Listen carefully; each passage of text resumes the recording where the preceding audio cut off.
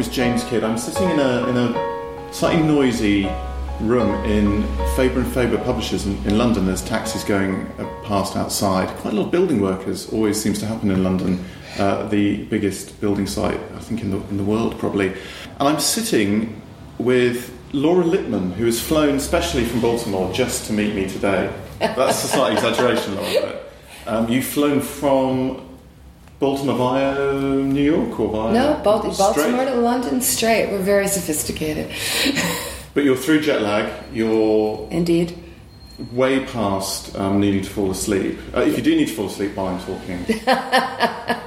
I don't think that would be an issue. Now, for those who don't know Laura's work, she writes sort of in perhaps two halves. There's a series of crime books starring Tess Monaghan, who's a journalist turned detective. Correct. And then a series of slightly different but related standalone books. The latest of which could have been called by the name of perhaps your two most famous books, Every Secret Thing and What the Dead Know. They could actually be titles for your new book called Wild Lake. That's true. Either of those titles would have worked. Because I'm extraordinarily lazy, I tend to ask the writer to describe the book, partly just to give a quick summary so people can sort of calibrate themselves, but also perhaps where you're at with the book right now, because I know sometimes there's quite a long gap between finishing a book or a book coming out. It's only a 2-month gap between when it came out in the US and when it came out here. But, I finished it. I turned in the first draft last summer to my editor and went through a pretty extensive revision with it. So we've sort of been done with each other since October of last year. But I've been living it and talking about it, so I'm back in it again. Okay. And has it changed for you? Does that process of talking about it, does that... It's interesting to me because I realize I somehow never quite perfect talking about it. I think I should be sort of glib, rat-a-tat-tat, yeah, I've got this down, it's the script in my head. And it changes every day, the way I choose to talk about it. And there's like a number of entry points, even for me, to talk about the novel. And some days I want to talk about this, and some days I want to talk about that. And, today I feel like saying, okay, Wild Lake is a novel about an ambitious, driven woman who has been elected the lead prosecutor of her county in suburban Maryland, a job her father held with great distinction about 30 years earlier. And in prosecuting her first murder case as the head of the office, she has caused to be thrust back into memories of her childhood, and in particular the story of how her brother inadvertently caused the death of a man in defending his friend against an attack. That was an act of vengeance by two men who were angry that no one believed their sister's accusations of rape. And it begins very deliberately about when my brother was 18, he broke his arm. And for every reader who says, gee, that sounds a lot like To Kill a Mockingbird, that's very intentional. Well, I was going to... I said that for question number 8. Okay. Or maybe 8.3. There are echoes, and it's been hard to escape To Kill a Mockingbird over the last couple of years. That was quite a surprise. I was writing this book when the news about Ghosts at a Watchman came out. I was like, wait, what? Why did that book call to you? Why did you... obviously there's parallels with a kind of really noble, crusading lawyer father. There is a sort of... There's a kind of Boo Radley figure in the novel, perhaps. But as a matter of fact, his name is an anagram. If you take Radley's, it becomes Drysdale. No, there's so many little Easter eggs, and what no one has picked up on is the surname of the main character. Brant. Do you know, Brant is a kind of a bird. Finch to Brent. No one's gotten it. But I just was determined to sort of have these, and of course when I sneaked the word chifforobe into the book, that was a great delight.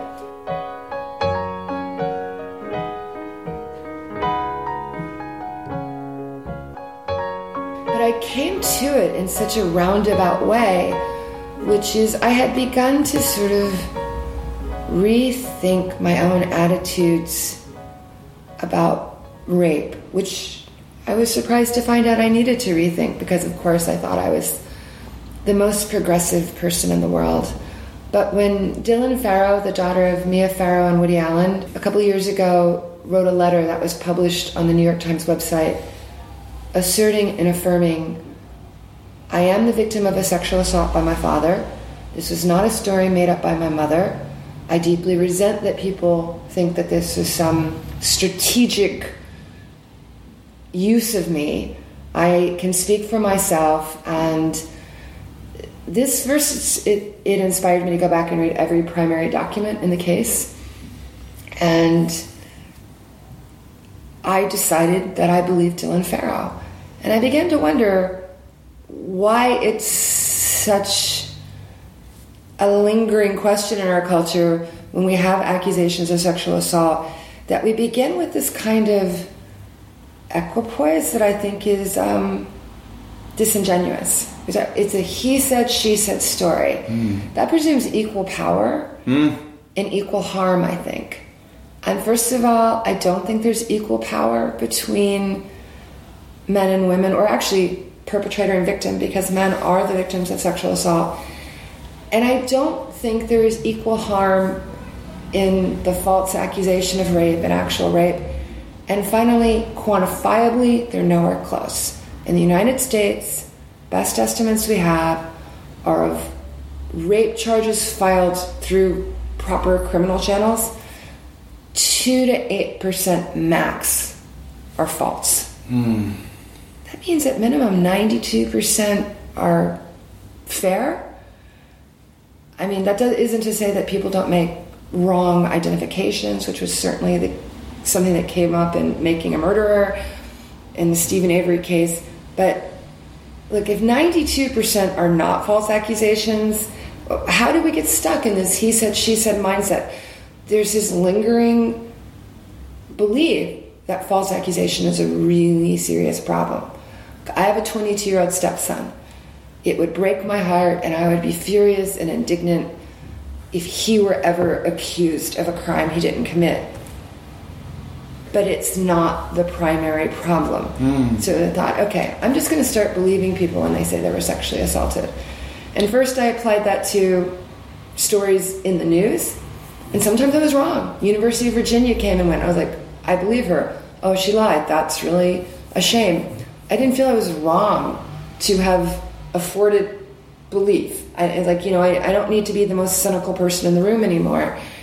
And then I just started thinking about, I was like, well, how do you think about To Kill a Mockingbird if you open your mind to the idea that she's telling the truth? And of course she's not.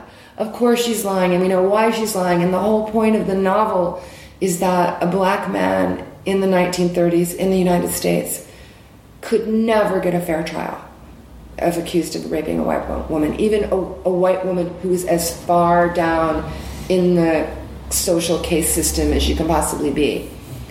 But I just began to think about that. I began to think about, but what if the story takes place in a different time, in a very different place? What if it takes place somewhere where people feel they've done such a great job on race and gender issues? What happens then? And I was like, I kind of thought about bringing it all the way to 2014, 15. Like, no, that's not right.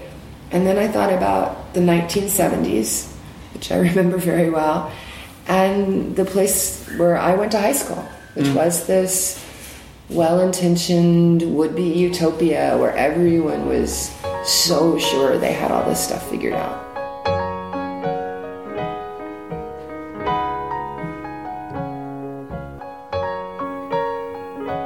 I want to talk about Wildlife and Colombia. What you just said has made me think of the number of sexual scandals we've had in this country surrounding the BBC, and particularly the broadcaster Jimmy Savile, and this idea of historical sex accusations. And it's controversial here because I think enormous amounts of public money is being used now to track down and prove cases that have often are often about the same sort of age as in the novel. Just as a kind of slight sideline before we move on to Columbia, that this is a novel really interested about what happens about over time to memory, about different standards of judgment. The times were different. I mean, in the United States, it was only, I think, I'll get the year wrong, so I don't want to say it, but I know it was in the 1980s, before, of the 50 states, it was finally illegal to rape your wife in all of them. You know, there were laws that made it impossible to be accused of raping your own spouse. It was, you know, it was like, well, you can't rape your own spouse. And, you know, one thing that really sparked this book was, I have a friend, he's my age, so I'm 57. So we were in college about the same time, and he was in college, and he had not yet come out as a gay man. And he joined a real rah-rah fraternity. And he said, as the Bill Cosby case was working its way through the media, he said, if we're going to talk about men having sex with women who are not capable of giving consent because of drugs or alcohol, half of the guys in my fraternity were rapists.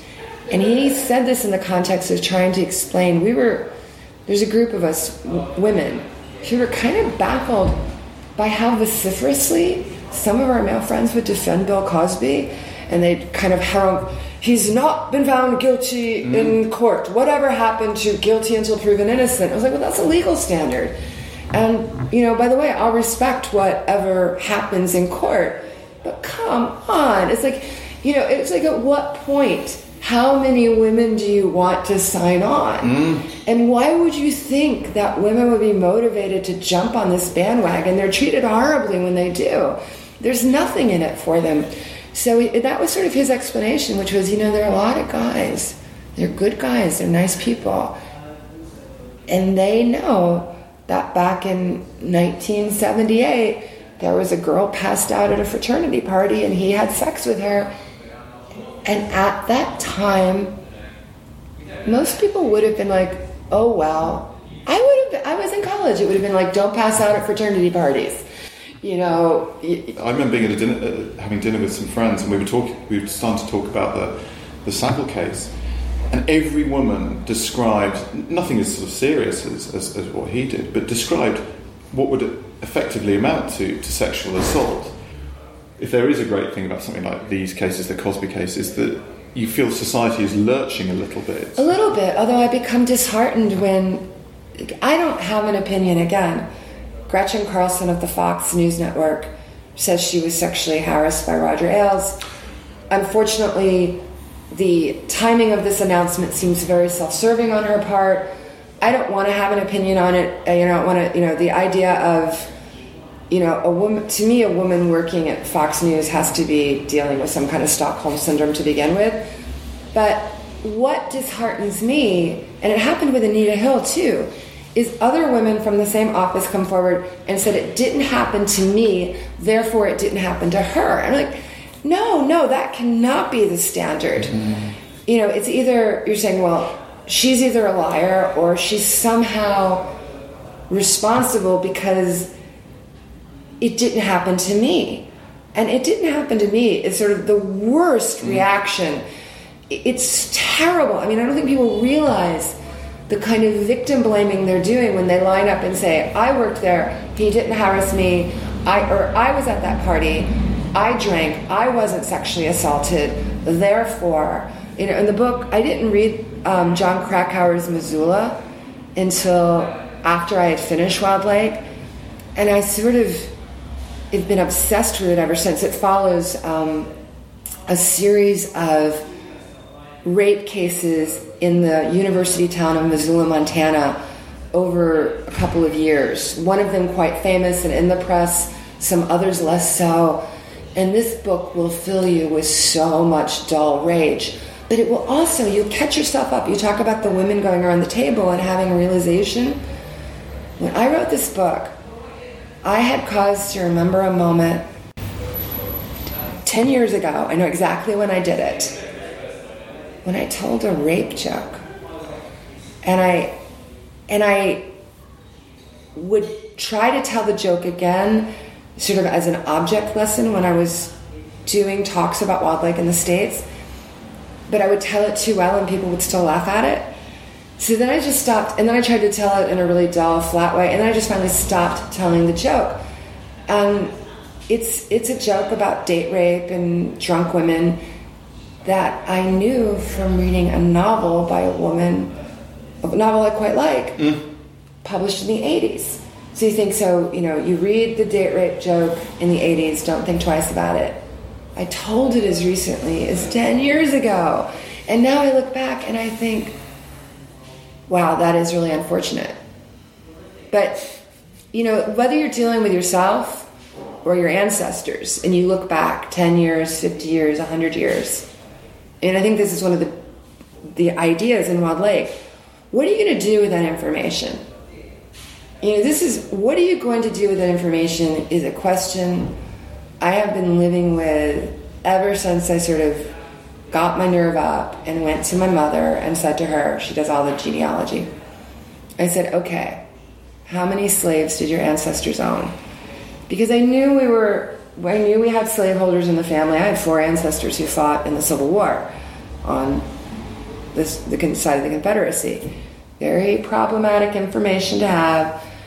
And sort of the family rumor, legend was always, but we didn't have a lot of slaves. So it was like, and then I had read Slaves in the Family, and the author, Edward Ball, said, every slave-holding family has an essential lie they tell themselves. So I was like, okay, I better go confront the essential lie. We didn't have many. And, it was almost census, because slaves counted as 3/5 of a person. And I went to my mom, and she wrote it down on a piece of paper that I kept in my Filofax until my Filofax was stolen out of my car one day in Baltimore. My mother's family owned 42 slaves. That's not a small number. It's not a big rice plantation. It's a big number. It puts them in the 90th percentile of slaveholders. What am I going to do with that information? Yeah. What do we do with this information that all of us in our lifetimes have, like right now, every person who listens to this conversation, they have to know that 5 years ago, 10 years ago, they said something that today is utterly unacceptable. It's sort of easiest if you want to talk about the way language has changed dealing with people who are transgender.